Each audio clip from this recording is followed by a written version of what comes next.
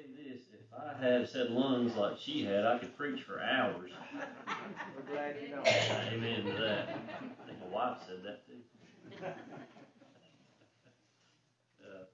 Well, I appreciate y'all letting me come back. I was afraid I'd get a call from Wade earlier and said, don't worry about coming back. But we're going to finish up with the Beatitudes this evening. We'll be back over in Matthew 5, and we'll pick back up at verse 7. And just kind of see now where the Lord's leading us as Christians and how we're to use what He's gave us. He's given us all gifts. Tori's prime example right there. That's what a gift she has. We've all got talents and gifts, and we've all got something that we can give back to the church, the community, but what's really important is what we give back to God. And so we're going to finish up with the Beatitudes and look at some things that He's given us. And I like to start out with little stories that kind of just breaks the ice a little bit. So I'm going to read you this real quick. It says, a logger got saved one Sunday night, and before he left the service, he spoke to his boss about how the other men were going to receive him at the sawmill. The following Sunday, he came back to church not really looking any worse than for the wear. During his testimony, he talked about how he got saved the past Sunday, and he wondered how he'd be received at the logging camp. He went on to say things went much better than he expected. In fact, the men didn't notice anything different about me. I don't think they even found out I got saved. Think about that. That hurts, don't it? Got saved and nobody knew it. I tell you, now I got saved October 26, 1997.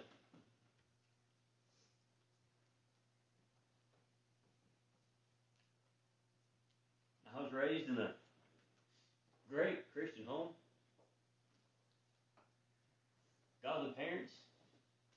Awesome church. I can't imagine being like that logger.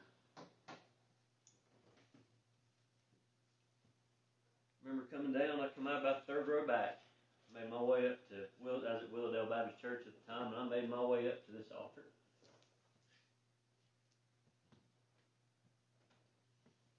I can't imagine not telling people what happened to me that day. I can't imagine, I was in school then. I can't imagine not going back to school and telling them what took place. Much less going out to school or wherever I was going and people not seeing a change in me. And that's what me and Marie's talking about on the way here. We was talking about one of the preachers up the road here from me she went to school with. And how bad a person he was. And the reputation that he had and the things that he was into. And to see him now. And to see a change. That's what it's about. Paul tells us that we become a new creature in Christ. And so when we're saved, we get a new image. We get a new look. We get a new feel. We just get new.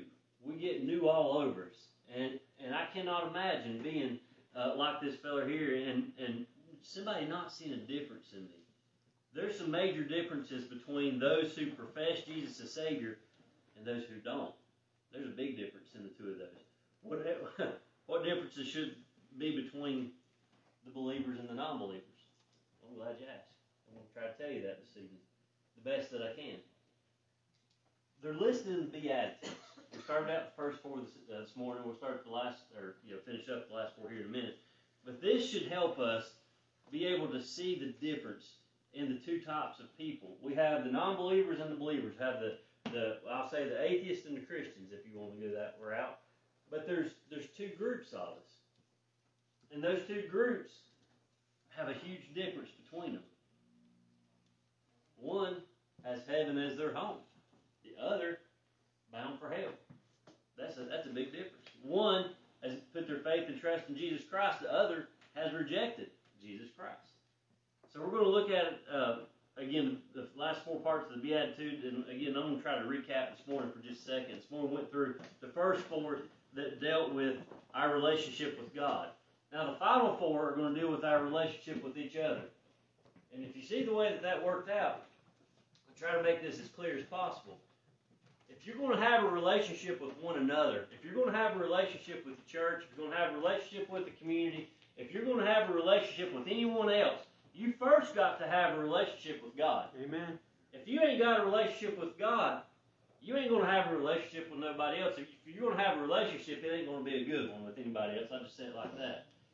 You've got to have Jesus in your heart before you can ever love anybody else. You've got to love Jesus before you can really, truly love someone else. If you go back to the times before you were saved, I know a lot of people don't want to go back there. But I want you to think about how it was before you were saved and the kind of person that you was. Think about the way that you loved people. Or did you love people? Probably not. You probably loved yourself more than anybody else. That's one of the big changes when it comes to salvation, as you learn to not love yourself. And it's that you learn to love everyone else. Everybody becomes your neighbor. And you're to love your neighbor. But ponder on that just a second. You've got to have a relationship with God before you can have that relationship with anyone else in this world.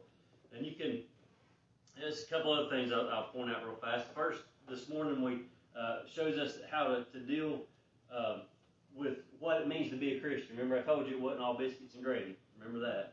And then second, what we're going to talk about tonight is how a Christian should behave.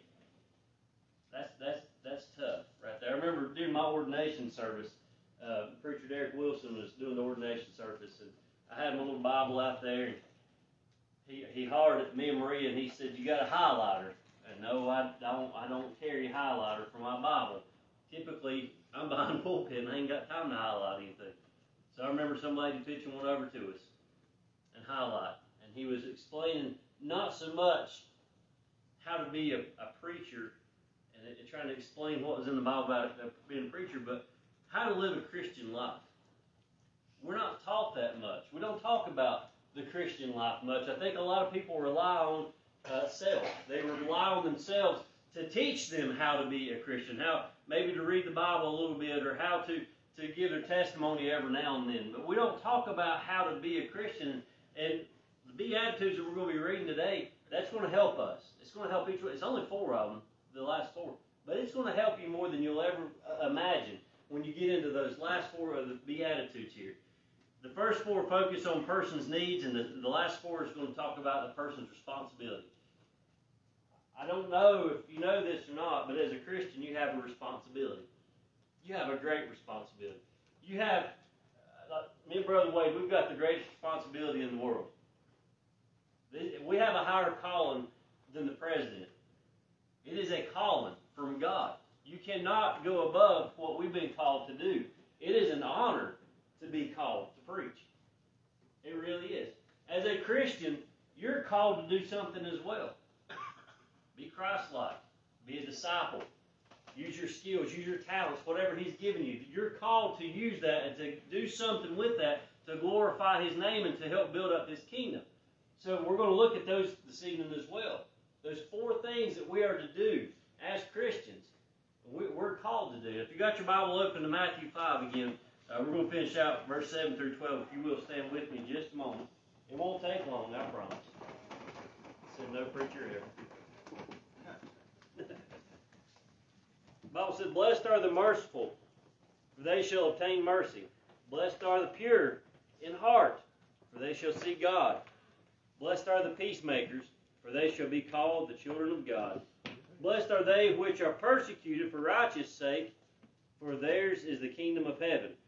Blessed are ye when men shall revile you and persecute you, and shall say all manner of evil against you falsely for my sake. Rejoice and be exceeding glad, for great is your reward in heaven. For so persecuted they the prophets which were before you." Let's pray. Father, this evening as we come back to your house, Lord, we just thank you again for open doors. Lord, we thank you for what you're doing here in this community. We thank you for what you're doing here in this church. And Lord, I pray that this evening that all that's said and done would honor you. Father, we just want to thank you for Sister Tori, for that voice that you've given her, and for allowing her to continue to praise your name. Father, it was an honor to hear it, and I pray, Lord, that you bless her for her time and her talent. And Lord, just thank you again for this church and those that make it up, for Brother Wade, for his passion, his desire to continue to build up the kingdom. And Father, I pray that you bless this church greatly for their endeavors and for where they stand on your word. And I pray, Lord, you'd be with us this evening as we go back into your word. I pray, Lord, that you would just touch hearts and touch minds, Lord. And I pray for a great movement and a great feeling of the Holy Spirit today. And again, we just thank you for your many blessings. All in your Son's name we pray. Amen. Have a seat.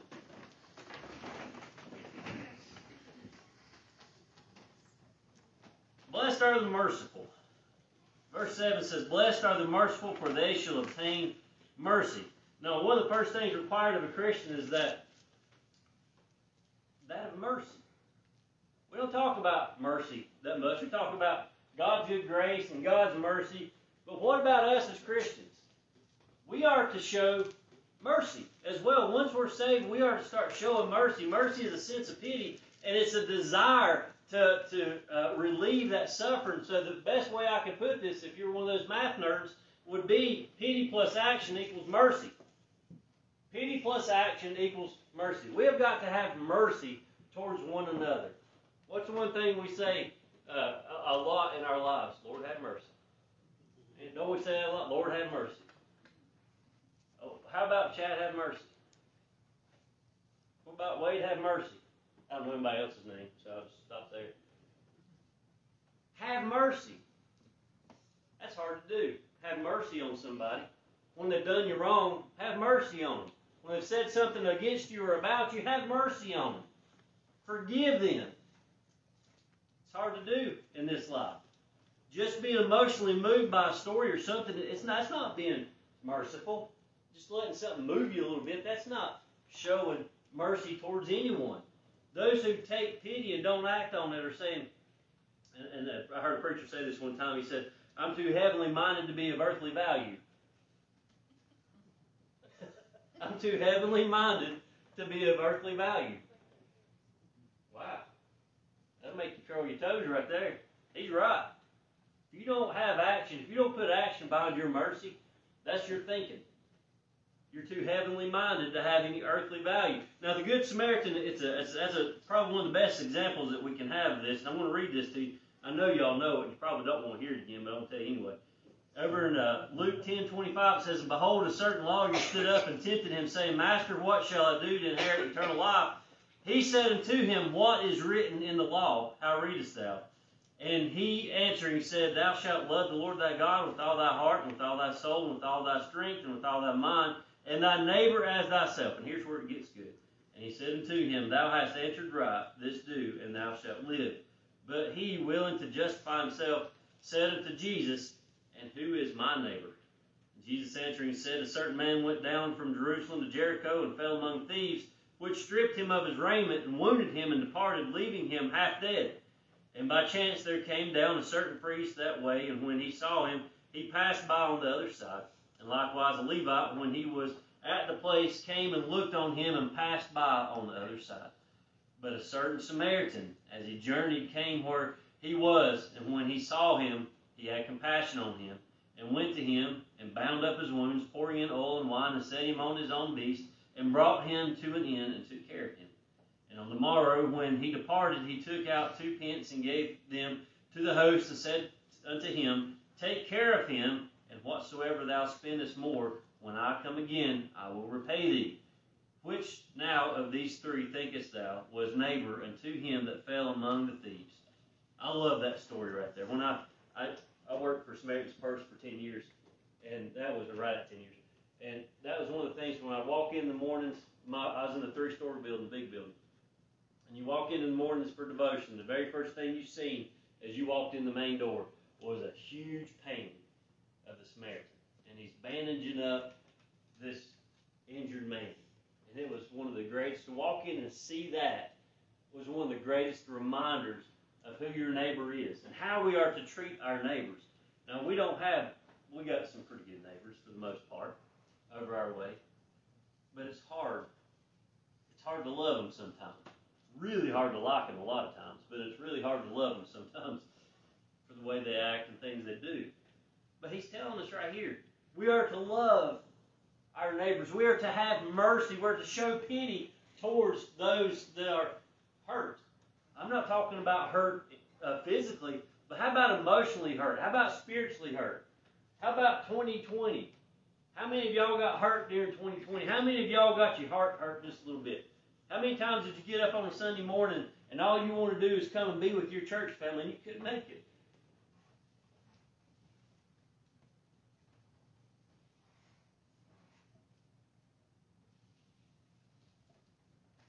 Last year was a year of broken hearts. I ain't talked to a preacher yet. Didn't have his heart broken. Ain't nothing worse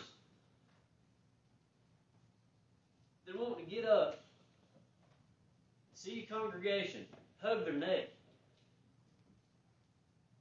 I'm so sick of fist bumps, elbow bumps. I want to hug somebody. I want to shake somebody's hand. Amen. I want to get down here on this altar and cry with them. Wrap my arm around them. We're to show pity. We're to show mercy for those that are hurting. Every chance you get, you try to bind up somebody's wounds. Every opportunity you have, you show mercy. Is that what God does to us every single day? He shows us grace. He shows us mercy. I don't deserve either one, nor His love. But we get it anyway.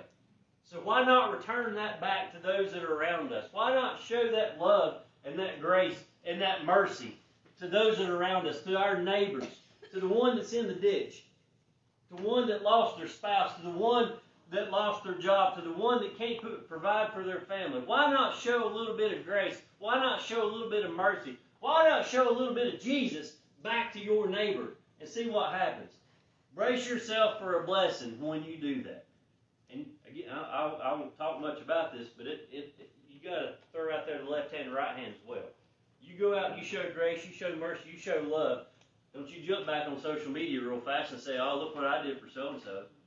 Don't you get on the phone and call or, for love of Pete, don't put me in a group chat.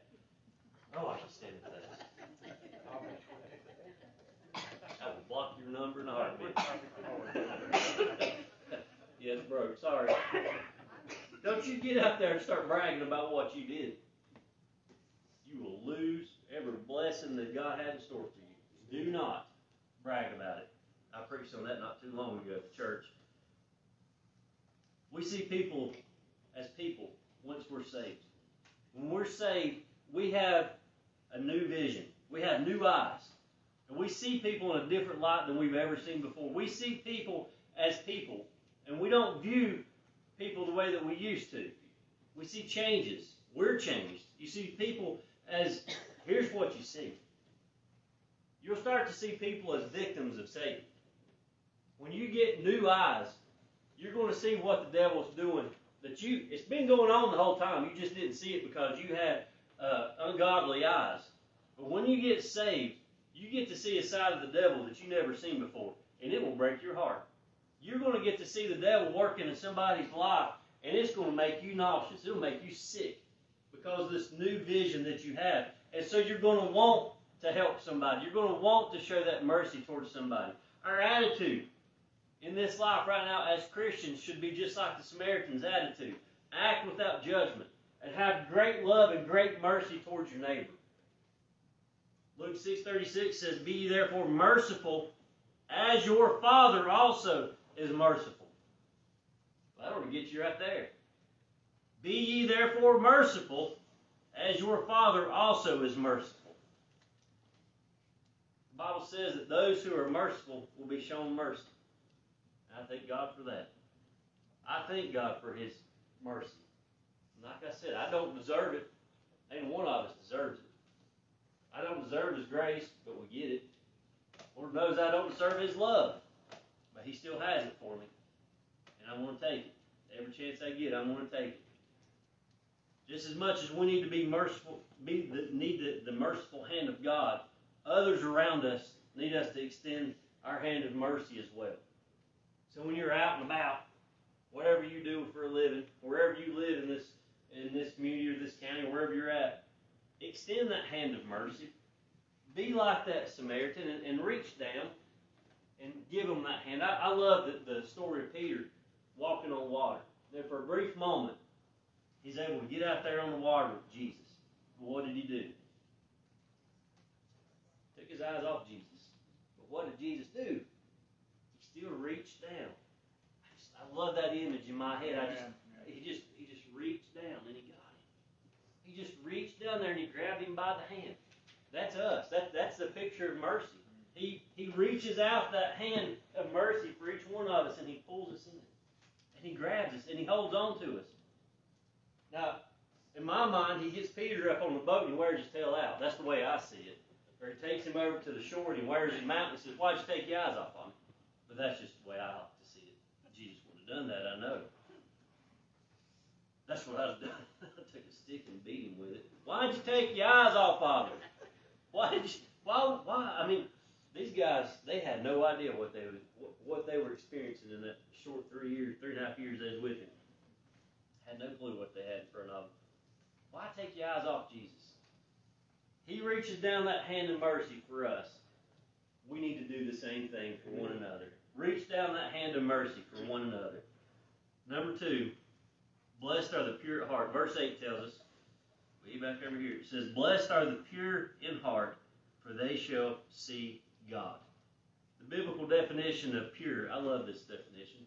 There's all kinds of definitions of pure out there, but I like the biblical one. Simple, true, or genuine.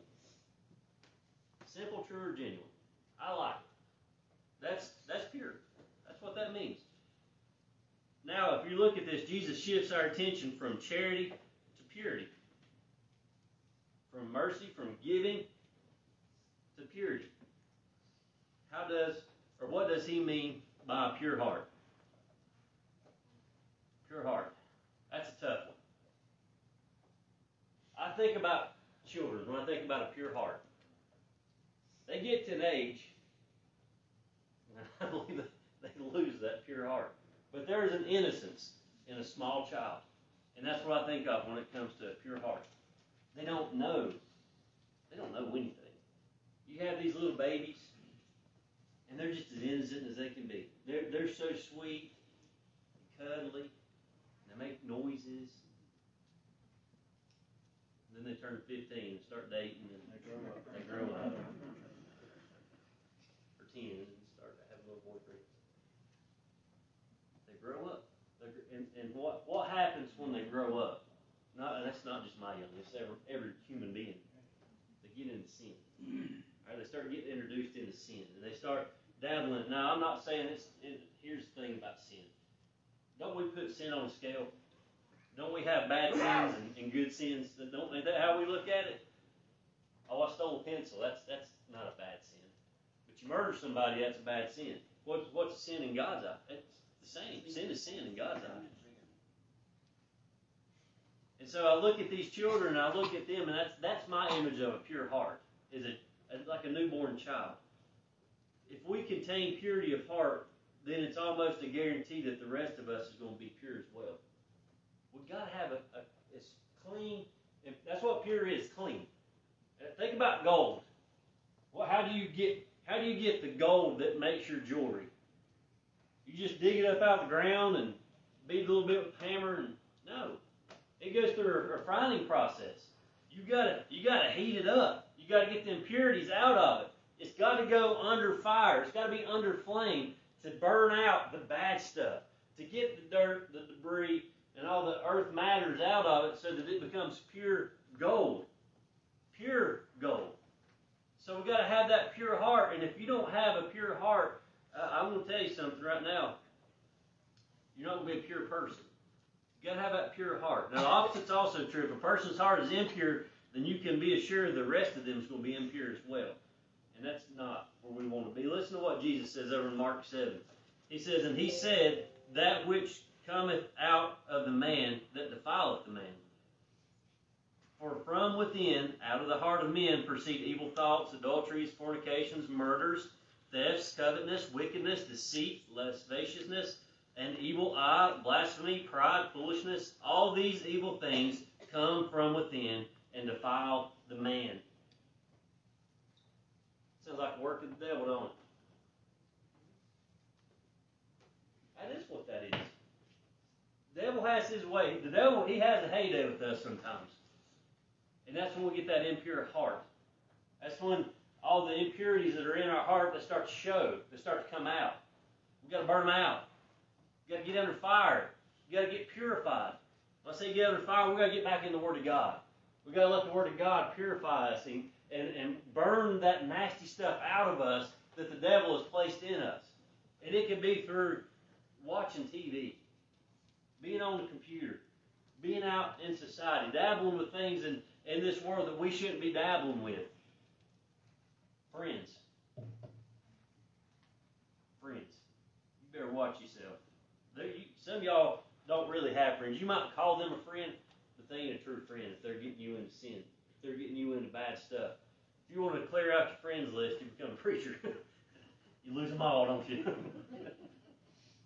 It's okay. We just purified our friends list. Pure heart. Remember that. What kind of eternal purity does Jesus have in mind for each one of us? Now, I want you to think about this for a second. A pure heart is a heart without defilement, and it's not contaminated. No defilement is not contaminated. The things of this world contaminate us. I'm not talking about you drinking water. I'm talking about the things that we see. I tell you what, technology, we talk about things being a blessing and a curse. That's technology. I will have to say last year, it actually was a blessing. We was able to do what y'all are doing here, the same thing at Chestnut Dale. We were able to live stream, and we never missed a Sunday. From the end of March all the way up until we come back in the church, we never missed a day. Not one Sunday. I was able to come to church, preach. We had a camera, a couple guys there helping. Took the CPR mannequins and placed throughout the pews. Almost ordained them as deacons. Almost that close. Amen.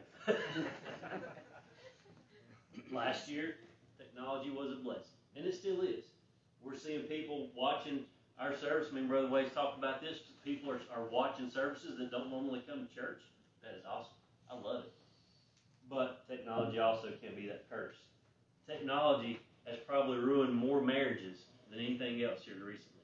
Technology has brought more sin in the homes than we know what to do with now. Technology, my pastor always said was of the devil until last year, and now things have changed a little bit. But we got to be careful. We can allow things of this world to come in and contaminate our hearts so that they're not pure anymore. And if our hearts are contaminated, folks will see that. And it's going to affect you. The way spiritually, emotionally, it's going to affect you. It can affect you physically if you ain't careful. A pure heart is a clean heart that's free from dirt. Purity is more than the absence of dirt, though. It's the presence of good things. And that's what, I think that's how gold works, is that when you purify it, when it goes under fire, and it's getting all the bad stuff out of it, it's introducing oxygen to it as well at some point, and it makes it more valuable. I think that's how that works. I don't do a thing with rocks or gold. I wear a rubber ring. Safer that way. But when we try to purify things, we need to be replacing the dirt and the debris and things that's in our hearts with good things. If we push out the bad things and allow the good things in, the good things will show. The gold gets shiny. Polish it up a little bit. Your heart gets shiny because you're polishing it up a little bit. When you're studying the Word of God, when you're in there in the mornings doing your devotions, or in the evenings when you just sit down with your cup of coffee, whatever you do in the evenings, and you just read the Word of God for just a little bit, polishing up your heart. You're purifying that heart, and it's getting a little bit more shiny, a little bit more shiny. Every single day we're being bombarded with the filth of this world. Every single day. One of the greatest things that we've done at home, we've got rid of cable TV or satellite. We don't have it no more. That's been a blessing. We got a Roku, Netflix, and all land grip that you can imagine. That's all that matters. And that's fine. When your 10-year-olds watched every episode, what was it, 7 times? Maybe if she can quote it, it's like ain't nothing. And that's fine. Tickles me to death. I'm all right with that. We, as parents, as adults, I think we're having to protect our children a lot more now than we ever thought we'd have to. You know, back when I was younger and in school, we just had to worry about maybe a bully. That's about it. But now we got to deal with a lot of other things that can be brought into the home. And so we got to protect our children and keep their hearts as pure as possible. They're seeing things right now in second, third grade I didn't see till I was in high school. And it's that bad right now. And so we've got to protect our children. Church, it's up to us to keep protecting our children. Keep doing what you're doing here in the community. Keep doing what you're doing with your youth groups. Keep doing what you're doing to protect their little hearts.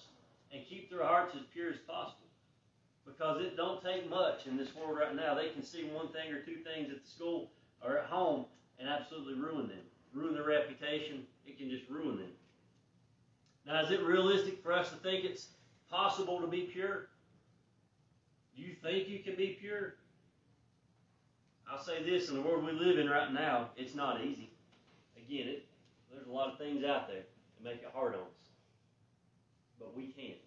And like I said this morning, we can do a lot of things on our own, but there are certain things we can't do on our own. And keeping your heart pure is one of them. You got to have the Holy Spirit. You've got to have Jesus, or you cannot keep it whole. You cannot keep it pure. You cannot. We've got to have the Holy Spirit, and that's that. Y'all remember them cartoons when we was growing up, and you had the little devil on one shoulder and the little angel on the other shoulder, and they was talking and they was telling you what you could and couldn't do. You remember that? Those are good cartoons. That's the Holy Spirit talking to you, telling you what's right and what's wrong. But he ain't on your shoulder; he's in your heart. And so we've got to continue to listen to the Holy Spirit. We've got to listen to that still small voice. And when things start getting bumpy and we're starting to mess with sin and all these things in our lives, we've got to listen to that still small voice when it says get away. Back away from it. Stay away from that. That's not good stuff right there. That's impure stuff. Worldly erosion, morals and values, things like that, we're seeing it right now. We're seeing the world eroding the moral values inside our churches, inside our homes. Folks, everybody complains about God being taken out of school. Well, first and foremost, God was never taken out of school. That's just a lie straight out of hell. I teach Bible stuff all the time in the schools that it's fine. That's just one of those rumors. But what's really sad is this. God's been taken out of the home. Now, I ain't worried about the school. School's fine. God's been taken out of the homes. That's where all our problems are coming from. That's where the problems are stemming from in this world. It's what's going on at home. When you get God back in the homes, let me just say this right here. I might step on a toe or two here, but I'm going to be really honest with you. Men, it's our fault. It's our fault. We are the head of that house. If we don't stand up on the Word of God, if we don't start instilling the Word of God in our children, look at what's going on around us right now in this world. It's our fault. It's the man's fault in the house. We got to stand up. We got to be stronger in what we believe in. We got to get God back in the home. When we get it back in the home, then we're going to see it back in our schools, in our workplace. We're going to get, hey, believe it or not, you get to see God back in church. But it's going to start at home, or it ain't going to start nowhere. We've got to get God back in our houses. We got to, I don't know what y'all have here when it comes to men's meetings and things like that. But those are great things. When you can get a brotherhood together and you can keep doing your Bible studies or whatever it is, or fellowshipping in general. That's a great one right there, just fellowshipping in general. That strengthens our feelings, and it strengthens our relationship with one another, and it strengthens our relationship with God. Now, you can't do it on your own. I said that earlier. And I want to reemphasize that. We've got to rely on God to purify our hearts. Only He can do it. It's through Him we'll be purified. The third thing, over in verse 9, it says, "Blessed are the peacemakers, for they shall be called the children of God." Blessed are the peacemakers. This deals with a Christian's social responsibility. And I know we use this a lot. And a couple weeks ago when Brother Chris and Logan was killed back home, that was the first verse I think everybody started posting out there. Blessed are the peacemakers. Blessed are the peacemakers. They are. I won't take away from that. But that's not exactly what this scripture is talking about. It's not talking about law enforcement officers. And I ain't going to take away from him. I love Chris to death. I've known Chris pretty much my whole life. His dad's one of the finest pastors I've ever met.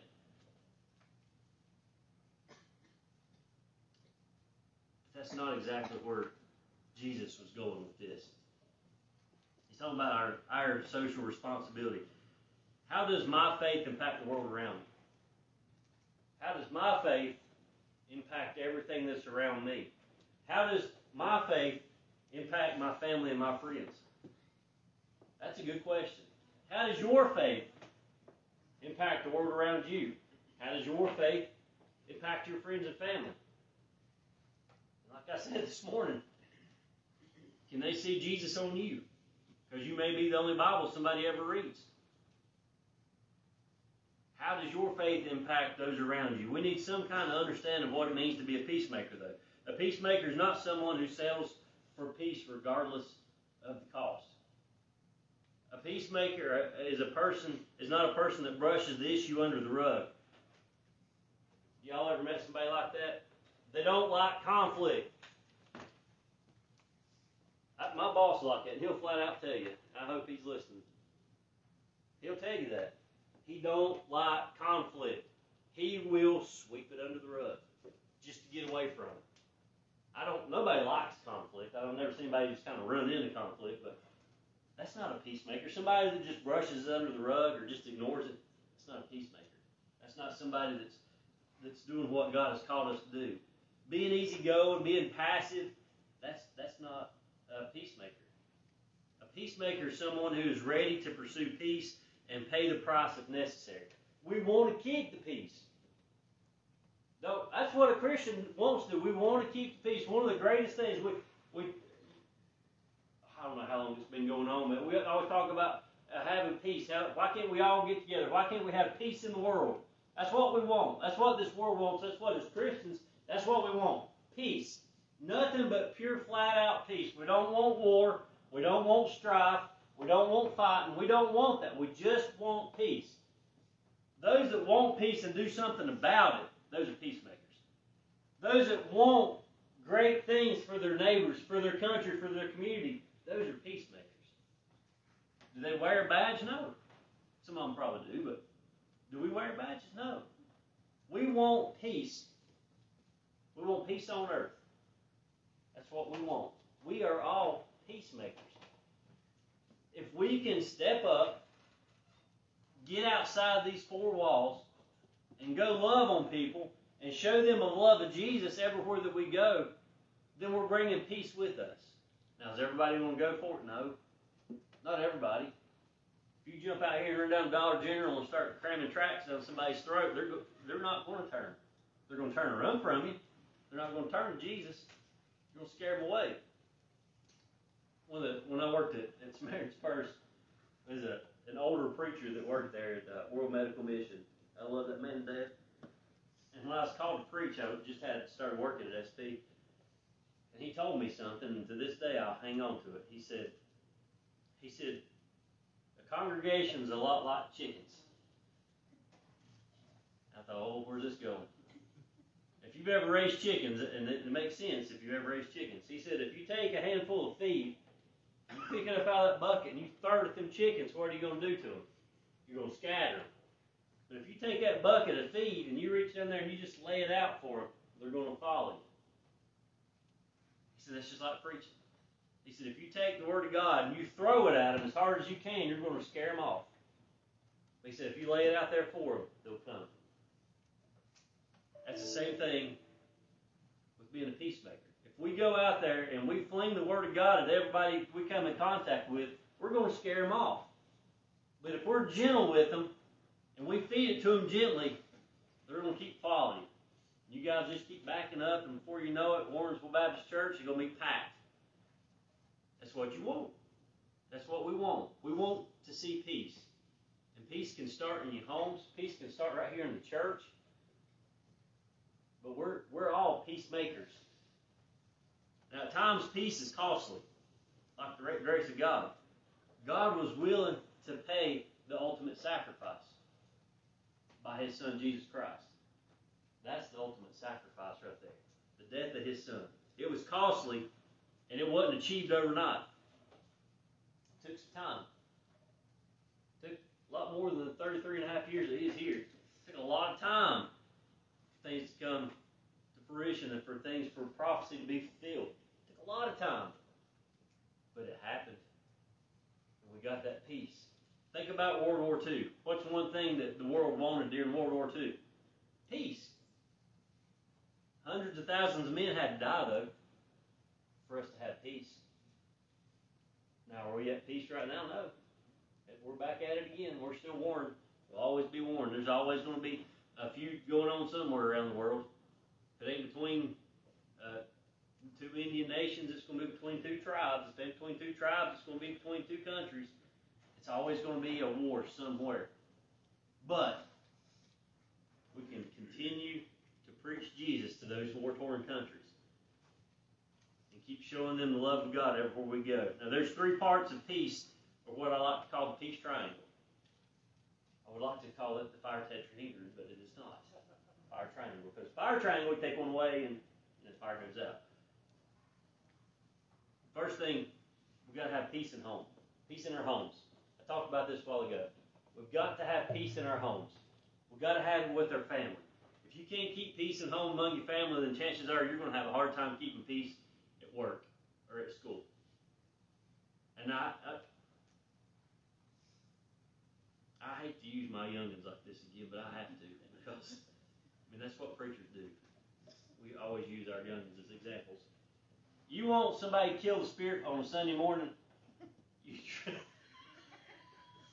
You put two youngins in the back seat together that can't stand each other sometimes. At each other's throat. And I get to church and I just want to repent right there on the spot for the things that went through my mind.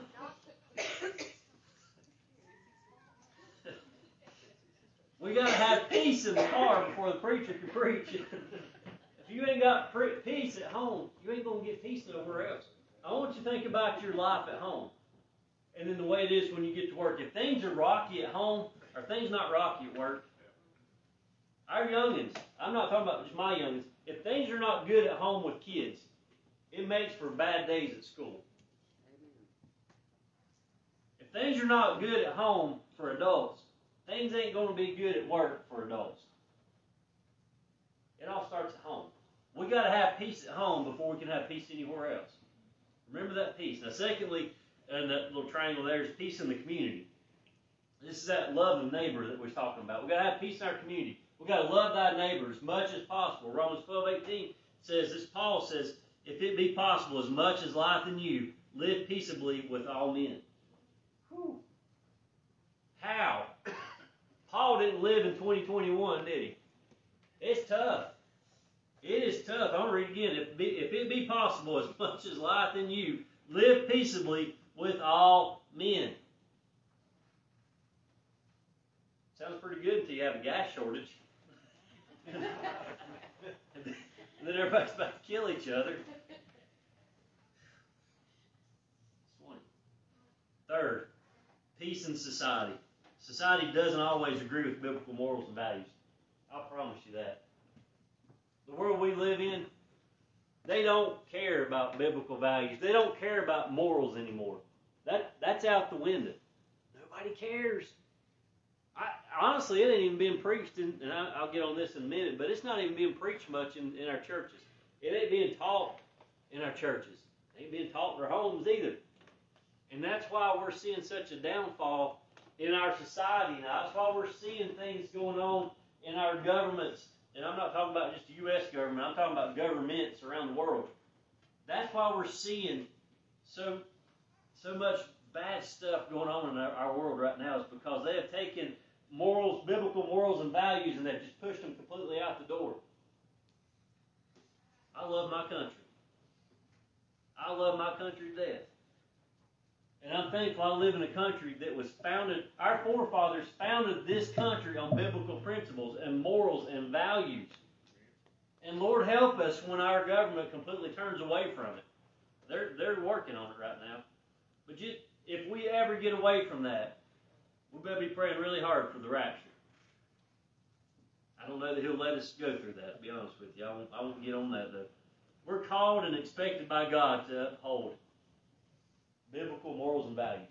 He's called, as Christians, we are to uphold that. And everywhere we go, no matter what you do, this is what you stand on. You take the Word of God, and it might hurt some. You may have to stand on something that the rest of your friends or family doesn't like, but you stand on it because you know what's right. When it comes to things like these gay marriages, or when it comes to abortion, and it comes to who's behind the pulpit and who says what and who does what, you stand on this right here. Like they say, may hair lift the Pope, and that's all right with me. He needs Jesus too. The Bible says the peacemakers will be called children of God. You try to keep the peace. You try to be that peacemaker, and we'll be called the children of God. Peacemakers reflect the work of Jesus, who brought peace himself. That's the way I see him. I love that Palm Sunday when he rode in on that colt. I mean, you just see him coming down the road there, and they just had peace written all over it. That's the way I see Jesus. We're talking about him being meek and mild this morning. That's the way I see Jesus, riding in on that colt. Peace. Peace be with you. Peace. That's what we are to do. We are to bring peace everywhere we go. What an honor it is, though, to be called a child of the King right along the side of the Son of God. That's what we are as Christians. We are a child of the King. We are sons of God. What an honor to have that title. The same title as Jesus. Jesus is the Son of God. We are the sons of God. Ain't that? Don't that just blow your mind? That's a privilege right there, folks. We can't take that lightly. Number 4, last one. Verse 10 through 12. It says, Blessed are they which are persecuted for righteousness' sake, for theirs is the kingdom of heaven. Blessed are ye when men shall revile you and persecute you, and shall say all manner of evil against you falsely for my sake. Rejoice and be exceedingly glad, for great is your reward in heaven. For so persecuted they the prophets which were before you. How Beatitudes right here, if you'll notice how they progress from one to another, it's not by accident. Jesus planned that out. The preachers that get in and they study and they get ready for their sermons and they lay things out a certain way, Jesus laid that out just right for us. When he preached this message, he laid that out just right for us, every one of us. I'm not sure if you noticed it before, but it went from peace to persecution really fast. Peace to persecution. That's two different things. That's drastic. We don't like talking about persecution. Nobody wants to talk about persecution.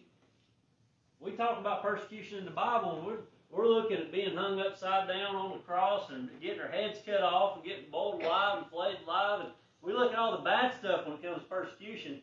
We ain't seen that here yet. What do we get? Oh, he's a Christian. Oh, he goes to Warrensville Baptist Church. That's the extent of our persecution, is just a little bad-mouthing. That's our persecution. We ain't seen nothing yet, the likes of what they seen back in the New Testament.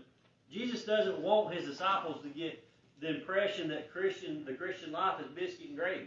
That's not what and I would never tell anybody that.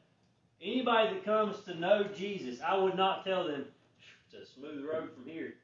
You ain't got nothing to worry about when you come to Jesus. I couldn't do that. That'd make me a liar. I'm not going to lie to somebody when they've just got things right with Jesus and say, whew, man, welcome to our side. It's smooth sailing from here. Unfortunately, you have to tell them pretty quick, it's going to get rough. It's going to get rough.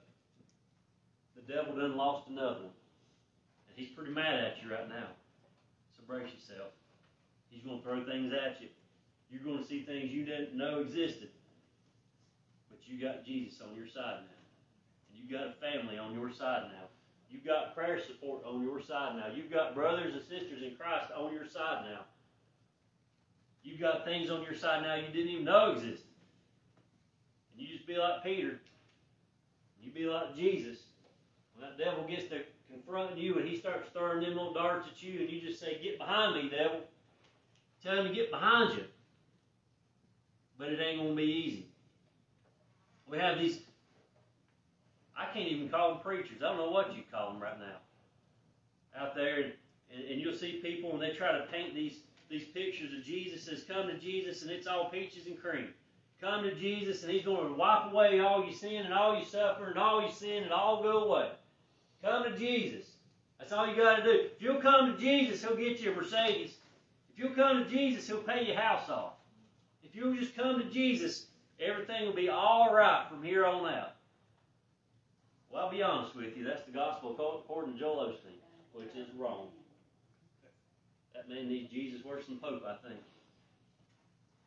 That is the wrong way. They have sugar-coated the gospel to a point where there is no gospel. They have sugar-coated everything.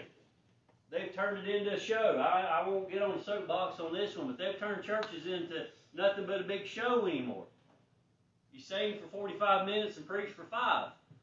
You do the 7-11 songs, 7 words, repeat 11 times, and the preacher gives a short devotion and you go home. There is no gospel in that. There's no sin in that. I'll be honest with you, I bet they haven't had conviction in that church in a long, long time. Because all they want is nickels and noses. They want numbers in the pews and dollars in the plates. That's all they want. They're not in it for the reason we're in it. We're here to see people saved. Preach the gospel. Convict your hearts. Convict my heart. That's what we're called to do. Not them. They're not called, to be honest with you. It's all about the prosperity gospel. True discipleship of Jesus is costly. It will cost you. I'm not talking about your pocketbook either. It's going to cost you. Like I said, it ain't just the preachers that lose their friends. When you're called to preach, yeah, we're going to lose some. But one of the greatest things that will happen to you when you're saved is your friends get weeded out. And they're no longer your friends. To be honest with you, they weren't your friends in the first place. The best thing to happen to you is for you to weed out your friends and get with good, godly people. This is your family. Congregation, these are your friends.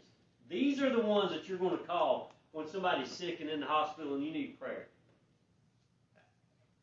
One, I don't know what y'all have over here. If you use Call Tree over here? Is that what y'all use? I love that. I absolutely love Call Tree. We had it when I was in Beach Valley, and we've got it up Chestnut down now. I love that. A couple clicks, one little phone call or something like that. Prayer start. Just like that. Prayer start. That ain't a gossip line. That's prayer. That's getting prayer out quickly. I like that. But true discipleship is very costly. I'll start chasing squirrels if I'm not careful. For Jesus and His disciples, it involved suffering and persecution by others who didn't agree with their faith. Jesus Himself, His family. The Bible tells us He came to His own received Him not. He's persecuted by His family. The disciples, every one of them, persecuted. And it didn't stop with just the disciples. On down the line, you go through history and you look at Christians, you look at all the preachers down the line, or just Christians in general. What happened to them? There was persecution. Some of them were martyred. It's not easy. It does have a cost. So we get it though. Jesus, He repeats Himself here in verse 11 and 12. He says, "Blessed are ye when men shall revile you and persecute you, and shall say all manner of evil against you falsely for my sake." He keeps going. He says, "Rejoice and be exceeding glad, for great is your reward in heaven. For so persecuted they the prophets which were before you." Nowadays, people don't want to hear about the cost of being a Christian. They just want the benefits. Don't tell me about the cost. Just tell me about the perks. Tell me about the benefits. Tell me about the good things that come with it, not the cost. If we stand up here and just keep preaching, things are going to get worse, things are going to get worse, things are going to get worse, not many people is going to come to Jesus. But if we preach about love, and we show grace, and we show mercy, and we preach that that's what Jesus is going to give us, is grace, love, and mercy, that's not sugarcoating the gospel.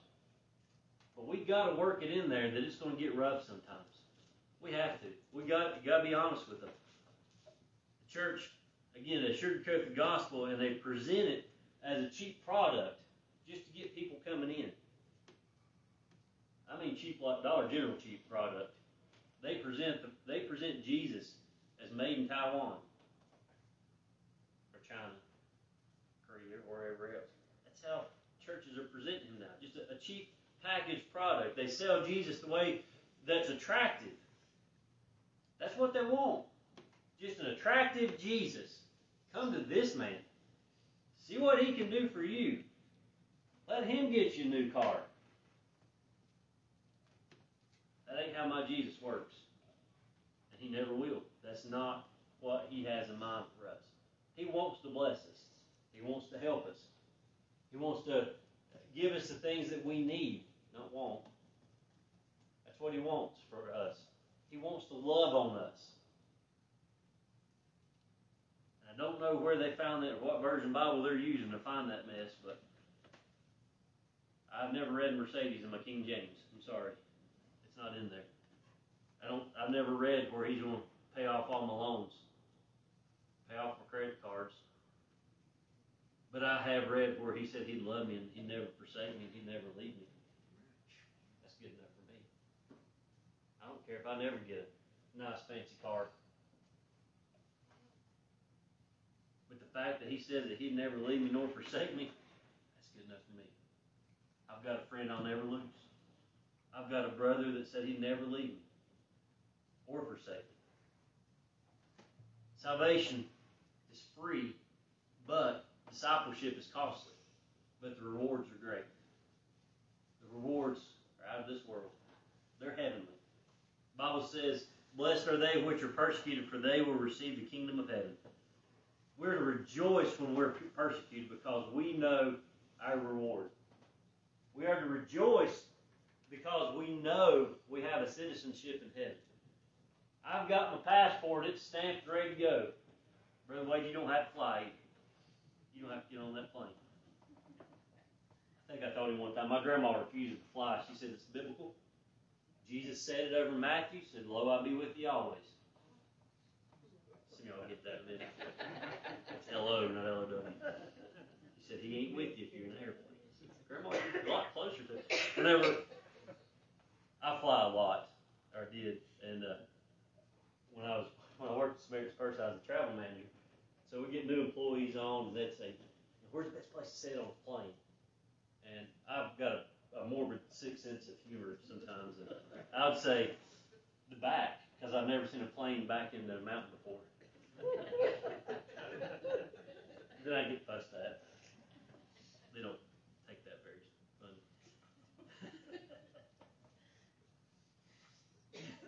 Matthew 7:21 says, not everyone that saith unto me, Lord, Lord, shall enter into the kingdom of heaven, but he that doeth the will of my Father which is in heaven. Many will say to me in that day, Lord, Lord, have we not prophesied in thy name?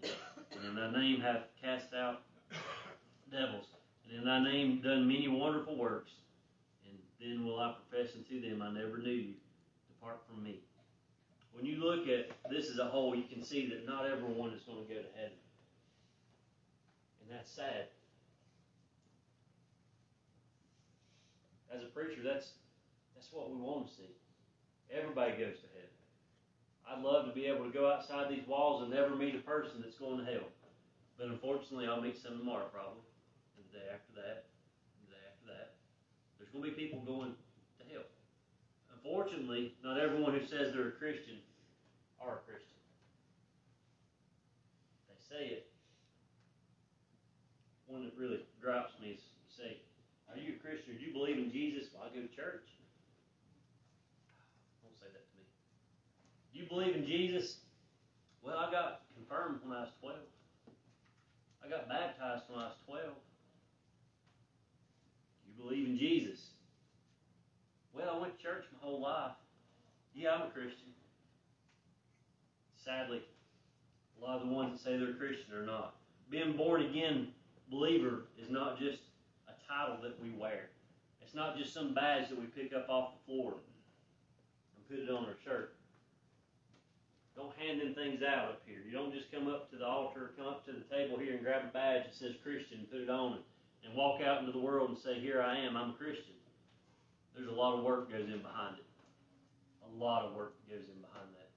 Being Christian involves a set criteria that we just went through with the Beatitudes and others. The whole, I mean, right here's this is, you guys ever had a new employee guidebook? When you start work, this is it. As a Christian, this is your new employee guidebook right here. Some people call it a road map. Some call it a love letter. You call it whatever you want to. But that's a handbook right there on how to be a disciple, how to make disciples, how to love one another, how to extend that mercy, how to show grace, how to be a good neighbor. That's your instruction manual right there for each one of us to take. That's our guidelines. It's not just because I say I'm a Christian.